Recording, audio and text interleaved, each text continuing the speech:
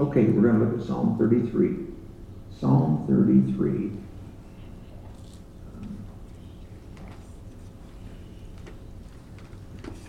It's an interesting psalm, and the thing that drew me to it initially, it caught my eye, was this phrase about a new song. Sing to the Lord a new song. And so we're going to take a look at this psalm here and why the psalmist is calling for God's people to sing a new song. In this psalm, beginning there in, well, actually there's a connection technically between Psalm 32, the last verse, and then Psalm 33, the first verse. And so if you read verse 11 of Psalm 32, you'll see it says, "Be glad in the Lord and rejoice, O righteous, and shout for joy, all you upright in heart." Shout for joy, verse 1 of 33, in the Lord, O you righteous. Praise befits the upright. So you see that it's the upright, those who are upright in heart, those who are godly and God-fearers, who walk before the Lord loyally and faithfully. He's calling them to praise and give thanks unto Yahweh for several things that we're going to see it in this psalm here in verse Psalm 33. In Psalm 32, it's essentially the same thing, except it has to do with and deals with the personal experiences of the psalms. In 33, it has to do with several things here that he mentions. One of those, well, we'll get to it. I'm going to get ahead of myself if I don't be careful here. So this Psalm 33, it just flows and naturally follows from Psalm 32. It says here that praise is a beautiful thing or a befitting thing for the upright. To not praise the Lord would be out of character for us, for any who are walking with the Lord and fearing Him. And so these righteous that he's speaking of, when he talks about the upright in heart, he's speaking about those who are faithful, loyal followers of Him. And that was not always the case in Israel. It didn't happen for everybody. The nation swiftly turned to idolatry, as you well know, following their deliverance and their conquering of the land of Canaan and taking it over nationally to rule over it and cleansing it and establishing, as it were, a foothold in that country. And of course they were in that land, and they were supposed to then continue on to gain prominence there and let that be the starting point for their expansion to spread God's message around the world and to see that God's kingdom would not just be in the land of Canaan, but it would expand to include the whole world. And because God is the creator, if He's made everything, this entire thing here, that's spinning around here in space, belongs to Him. And He is the king. He rules and sovereignly over it. Now, He tells us here something interesting. He says, when you do this praise, when you do this singing, He says, include a variety of musical instruments. He says, give thanks to the Lord with the lyre, make melody to Him with a harp of 10 strings, and sing to Him a new song. Now, there are 6 references to a new song in the book of Psalms, and then in Isaiah, there's 1 reference to a new song.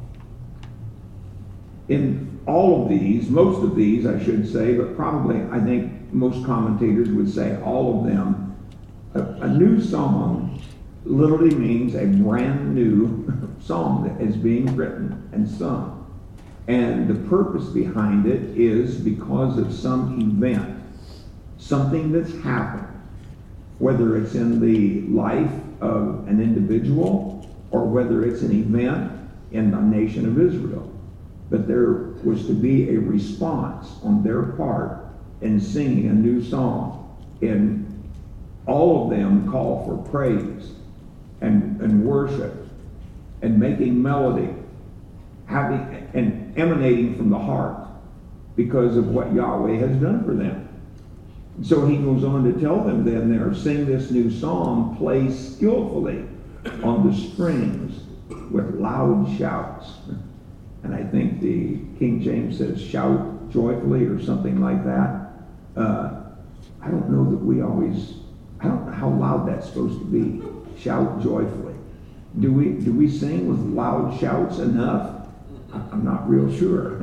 I tried to imagine, the group of singers that God had assigned and that Solomon had set up in the temple, and when they were going to worship, and they were all lined up singing their parts and whatever.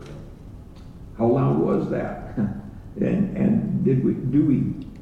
It seems to me like that what he's getting at here is don't stay silent about what God has done for you. Extol him. Praise him. Thank him verbally by communicating with others what God has done. He moves on to say then what the reason for this praise is. And it's the Word of God. He says in verse 4, the word of the Lord is upright, and all his work is done in faithfulness. He loves righteousness and justice, or equity. And the earth is full of his steadfast love of the Lord. That's a verse that has really struck me some time back when I was reading. There's a word in Hebrew, and I can't ever get the part right, but it's chesed. But it's a well-known word that has to deal with, and translated into King James, God's loving kindness. Newer translations call it his steadfast love. One translated it his loyal love. It has to do with God's concern and care for everything that he has made and for the reason why he has put us here. And so his word, he says, everything emanates, evolves around his word, the word of the Lord. And there is a connection. I think there is a connection in what he is saying here about the word of the Lord and that physical manifestation of the word in the incarnation of our Lord Jesus Christ, who in John 1 is called the Word. And back in Samuel, when it says he appeared to Samuel, he calls him the Word of the Lord there. And it tells us then a verse or two later that he was standing there beside Samuel. So he was the living manifestation of this living Word. And so that makes the Word important. This psalm is talking about that, all those things which revolve around what God has done purely through speaking. As a matter of fact, you go on to read that. He says there in verse 6, by the word of the Lord the heavens were made, and by the breath of his mouth all their host. I'm anxiously awaiting to get my hands on a book called The Breath of God. It's like you got it out there. Okay. I was hoping that. I've already read it, but I want my own copy. Brother Ed there wrote that book, and there's just some real treasures in there that will open God's Word for you. And by the way, We've already had one Bible study with Brother Ed, and he is coming back, and I haven't ignored you. He called me, and I have not responded. But as I said, we've had so much company and been so busy every day, and I've been waiting for a peaceful, quiet time when I could get back in touch with him. So it's by the word of the Lord. It's by the breath of his mouth. He gathers the waters of the sea as a heap and puts the deeps in storehouses. You know, it's the breath of God. This living word. Not only on these printed pages we have, but the living word of our Lord Jesus Christ. Everything revolves around the word. And so then, because of that, then, we're to go on to give praise and thanksgiving to Yahweh. The psalmist is calling on us to do that because of what God has done. So we have this aspect of creation entering into the reason why we're called upon to sing this new song. And then he goes on in verse 8, let all the earth fear the Lord. Let all the inhabitants of the world stand in awe of him. For he spoke, and it came to be. He commanded, and it stood firm. So you see again, the word of the Lord, and by the word of the Lord the heavens were made, by the breath of his mouth. He says there, he's in verse 9, he spoke, and it came to be. He commanded. It takes a voice to do that. He commanded, and it stood firm. The pictures, this psalmist here had no idea of the vastness of the universe as you and I have today. With all the telescopes they have to look out in space and see things that you're talking about things over 1 trillion miles away. Light years away, not miles. 1 trillion light years away. And they're able to look out and see those things. The vastness of all that God just spoke into existence. And if you was to ask any scientist about how this all came to be, they can deduce. By looking at all the physical aspects of the universe, they can deduce back, till they get to one point. And then they have no explanation. How did it get here? I don't know. Some of the most famous scientists will tell you, don't know. Because they will not take that one more step back that encompasses faith. They just refuse to believe that God made it all, that he spoke it into existence and brought it forth. Now, I know that people like you and I who have taken that step of faith, we look at that and say, well, it's so obvious. It's so easy. And faith does make things easy. It makes it simple. We can believe that. Well, then he goes on. Not only does he speak about creation and why we should praise God for what he has made, but notice then in that creation in verse 10, he talks about the counsel of man versus the counsel of the Lord, or the advice, as it were. He tells us there that Yahweh has no regard whatsoever for the advice or the plans of the nations, that is, of the peoples. And it's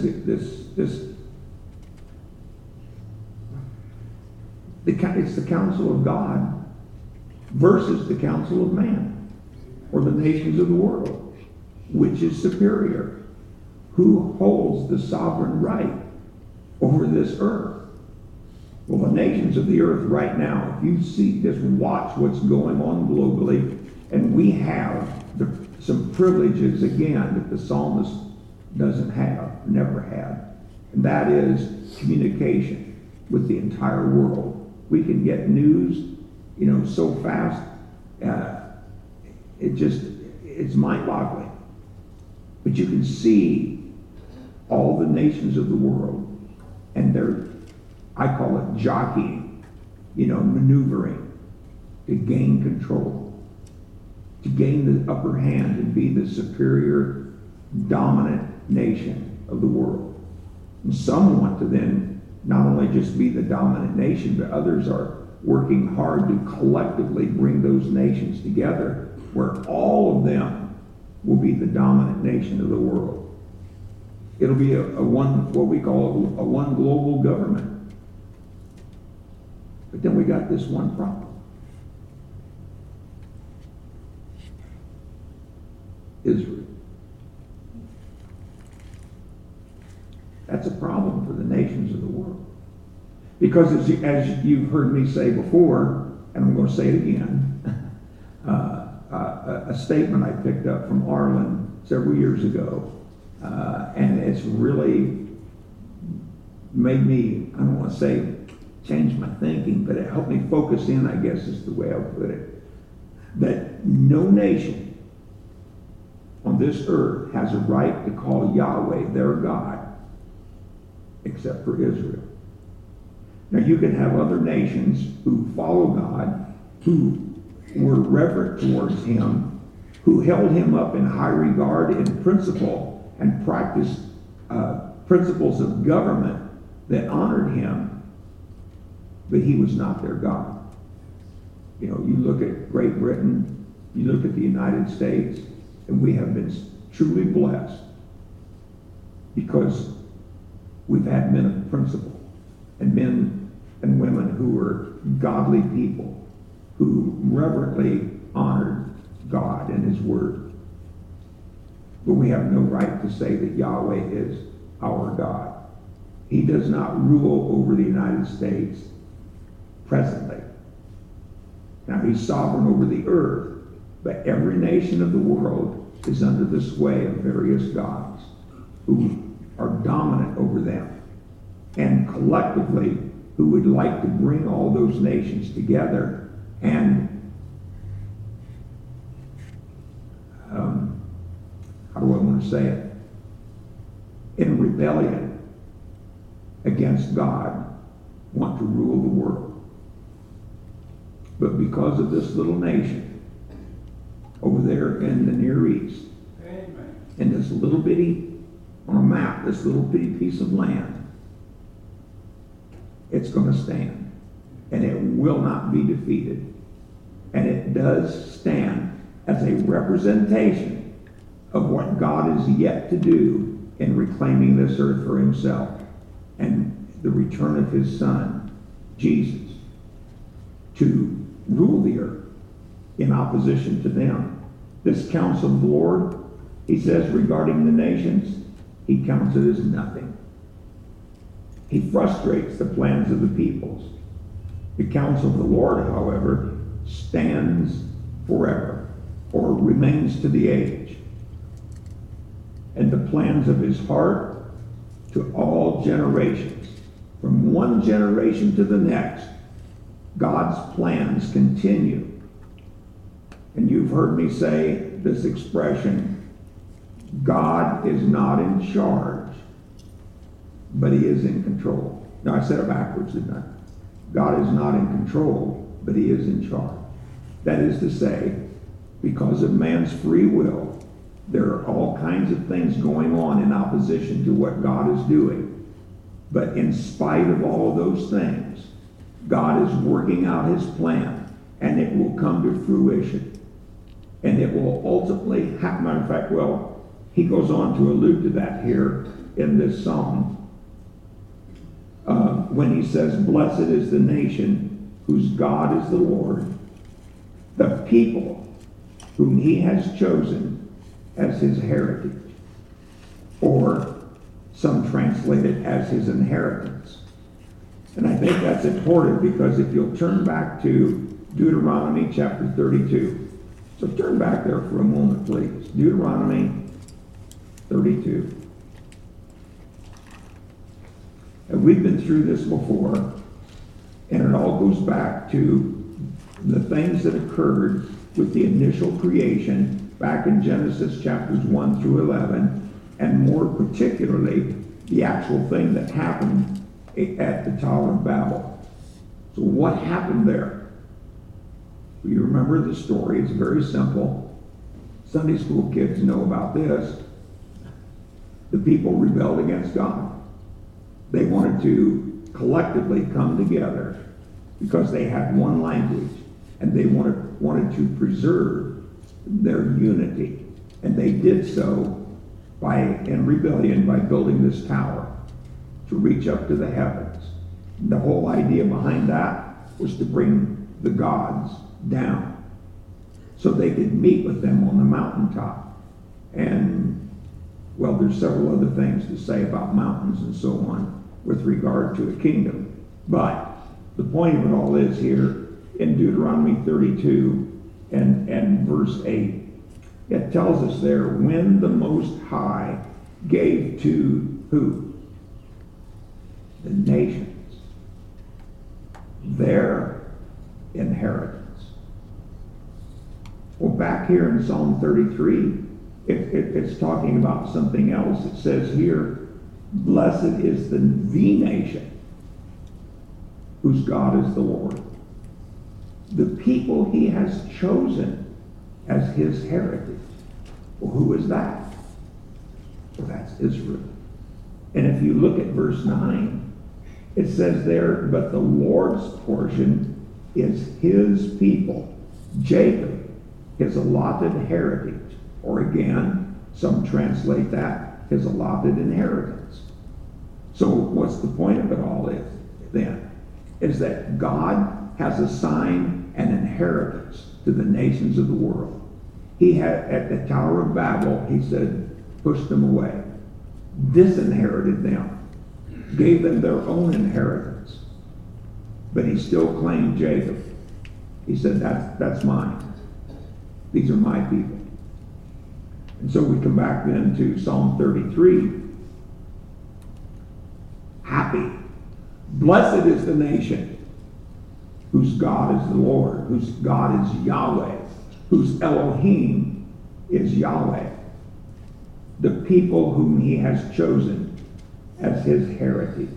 So this is one more reason that he gives then why we should sing a new song, why we should come with multiple instruments, all playing together in harmony and lifting our hearts with shouts of praise and joy to Yahweh because of what he has done, and what he is, not only what he has done, but what he is doing with the nations of the earth.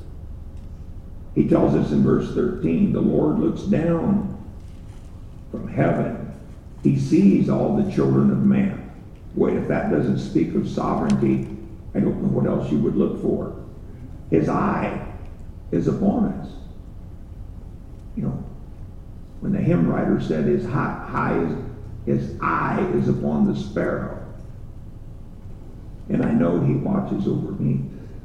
If God can watch over a little sparrow falling out of a nest, then surely he watches over us. And not only that, he says there, from whence he sits enthroned, and he looks out on all the inhabitants of the earth, he who fashions the hearts of them all and observes all their deeds. He knows our comings, our goings. He knows every move we make. There is nothing hidden from his sight. But not only does he know every move, every deeds, he knows every thought too. He knows what's going on in here besides what we are actively and physically doing. So God is sovereign over all of his creation. That's implied by one word there, throne. A throne that is in heaven. And he sits on that throne looking down over all of his creation. Matter of fact, let's see. I think we'll come to that. I forgot. I'm losing place. I better stay where I'm at.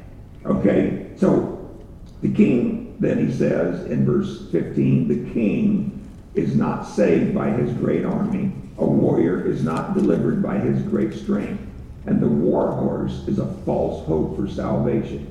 And by its great might, it cannot rescue. Where's the psalmist leading us to now? The nations of the earth. The nations of the earth who want to build up their military might and strength. Even in the psalmist's day. The goal was to protect or to advance and gain control over the nations around them. And that's what he's telling us there. You know, we feel secure. We want to feel safe when we have a great army. I don't know about you, but when sometimes I have this little tinge in here. This little thing that goes on when I'm reading in the news about some new thing that let's say the Pentagon, the military, whatever, has developed that gains superiority over all the rest of the nations. And I go, yeah, kind of like, you know, if it's an F-22 with some kind of new surveillance technology or whatever. But you know what?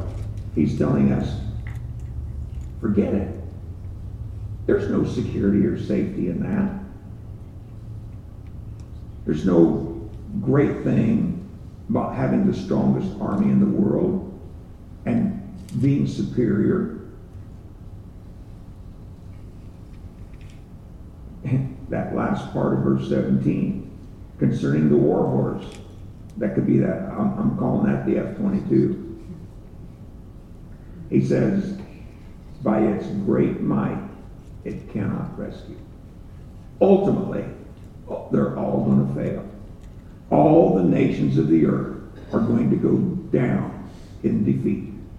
And the Lord Jesus is going to rise up victorious over all of his enemies, those who are out there now in active rebellion against him. Now he goes on to tell us then in verse 18, behold, the eye of the Lord is where? On those who fear him. Wait, his eye is on the children of men up in verse 13. He knows, generally speaking, all that's going on in the whole world. He's knowledgeable of all these things. But wait, what about the intimacy of God's eye being upon those who fear him? That's another thing altogether. That's something we need to hope in. That's something we need to rest in. And, well, we're going to come to something else with regard to that. But the eye of the Lord is on those who fear him. The one who is reverent. That's what the word means. Who reverently respects and honors the Lord God. Because they know that ultimately in him, he's going to rescue. He will be the one to defeat the enemies. He will be the one to rescue us and to bring deliverance. And he tells us there as well in verse 18. He says, the eye of the Lord is on those who hope in his steadfast love. Now earlier we saw that he said the whole earth is full of his steadfast love. That was a part of that call to worship and praise God. Now he tells us here concerning this steadfast love, he says it's on those who hope in him. Why? On a very practical side, that he may deliver their soul from death and keep them alive in famine or in a time of hunger, a time of great need. God will keep his people and he watches over them. That's a promise that the psalmist saw and knew for himself in his day, and it's just as valid for you and I today to claim such promises if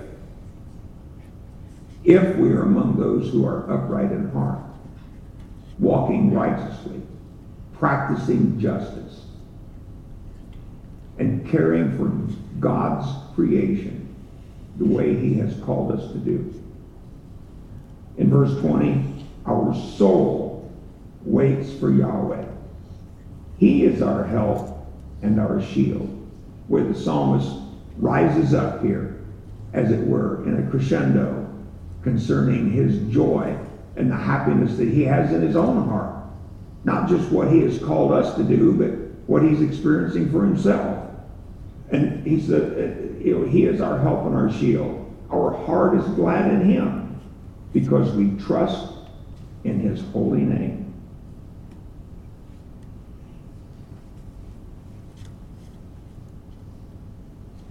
Waiting upon the Lord. Look over in Psalm, back just a couple pages probably, Psalm 25.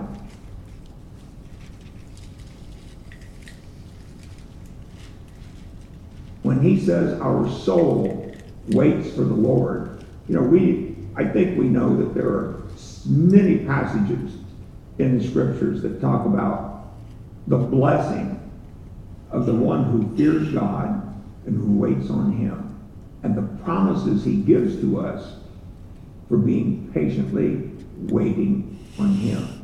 Because he doesn't work on our schedule. He works on his own schedule. In Psalm 25, and I forget, verses 3 through 5. Indeed, he said, none who wait for you shall be put to shame. Wow, I love that. None who wait for you will be put to shame. Now, we may be put to shame, embarrassed, humiliated, persecuted in this life now. But when it comes to the day of judgment, none will be put to shame if they wait on the Lord and fear him. They shall be ashamed, though, who are wantonly treacherous. Make me to know your ways, O Lord. Teach me your paths. Lead me in your truth and teach me. For you are the God of my salvation. For you I wait all the day long. I mean, every day. Every day. It's a call, a demand for a lifetime of loyalty in waiting on the Lord. And, as the psalmist says back here in 33, hope in him. Let's look at another psalm. Look down to verse 14 in this same psalm in 25. It says, the friendship of the Lord is for those who fear him, and he makes known to them his covenant. What a promise to those who fear the Lord, who are practicing this waiting upon him. Look at chapter 27 and verse 14, where David says there, wait for the Lord. Be strong and let your heart take courage. Wait for the Lord. Our hearts, in other words, should not be filled with anxiety. Our hearts are not to be filled with trembling and fear over the things that are going on in this world. We are to keep our eye focused on the future and what God has promised to those who love him and fear him, who walk reverently before him, who practice righteousness and justice. And justice just means fairness, equity, treating people the same, not showing favoritism, if you want to look at the negative side. Look at chapter 37 and verse 7. Be still before the Lord, this is David again, and wait patiently for him. Fret not yourself over the one who prospers in his way, over the man who carries out evil devices. Don't worry about them. You have no control whatsoever over the devices of men and what they do. Our responsibility, he says, is to wait upon the Lord.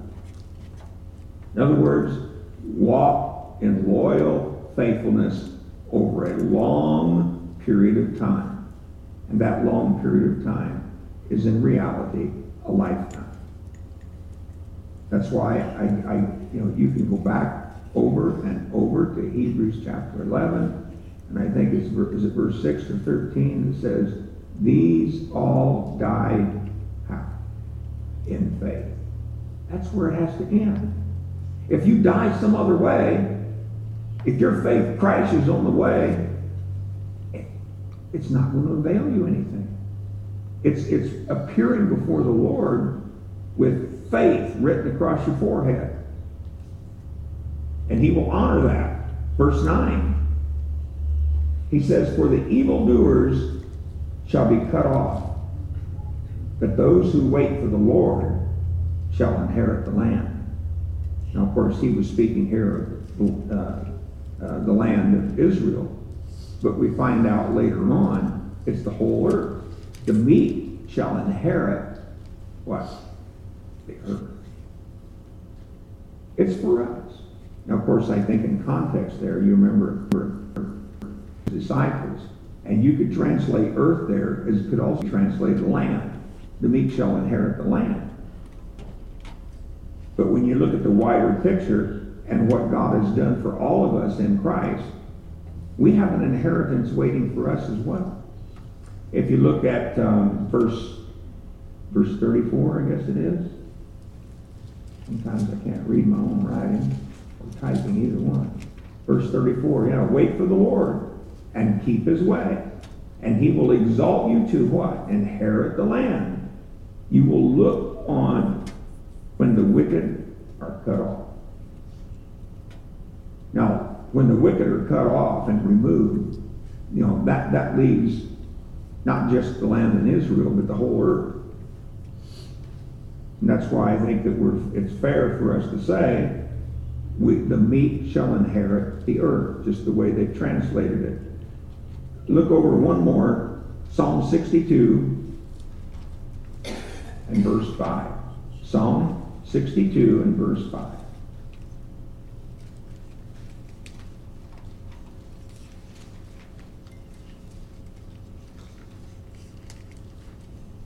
The psalmist here says, and that's David, for God alone, O my soul, wait in silence, for my hope is from him. Well, if you don't get a picture of somebody who is a type and a supreme example for us as to what we should do in this whole matter of waiting upon the Lord, it would be David. So why should we wait on the Lord? What is the whole purpose behind that all?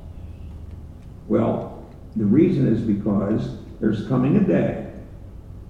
There is coming a day when we will sing a new song.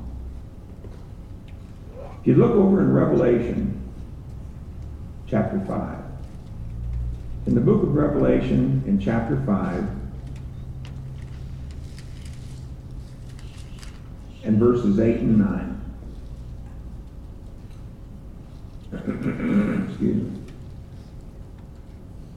Beginning in verse 8, it says, and when he had taken the scroll, the 4 living creatures and the 24 elders fell down before the Lamb, each pulling a harp and golden bowls full of incense, which are the prayers of the saints. Well, who are the saints? Well, that's the godly ones, the holy ones, the ones who lived in fear, the fear of the Lord, those who walked righteously, those who obeyed the Lord. And he says, and they sang a new song, saying, worthy are you to take the scroll and to open its seals, for you were slain, and by your blood you ransomed people for God, from every tribe and language and people and nation. And you have made them a kingdom and priests to our God, and they shall do what? Reign on the earth. That is what awaits the one who hopes in him. That's why we ought to reverently sing, shout for joy, give thanks and praise unto Yahweh. For not only just sing, but because of his wisdom, because of his counsel, because of his power over the nations of the earth. Even though they built up their great armies, he will slay them all, and he will fulfill every promise he's given to us. And that promise here is, they shall reign on the earth. Now that's worth waiting on. That's worth trusting in what God has promised us. And so we should take it to heart and believe it. Let's pray. Lord, we thank you once again for the sureness, the steadfastness of your word and your love. We pray that you would let us take these things to heart and know that everything you've given us in your word, in this book, is directed toward those who are faithful, those who look to you in faith, those who wait upon you and believe and hope in Yahweh. And it's in his name we pray.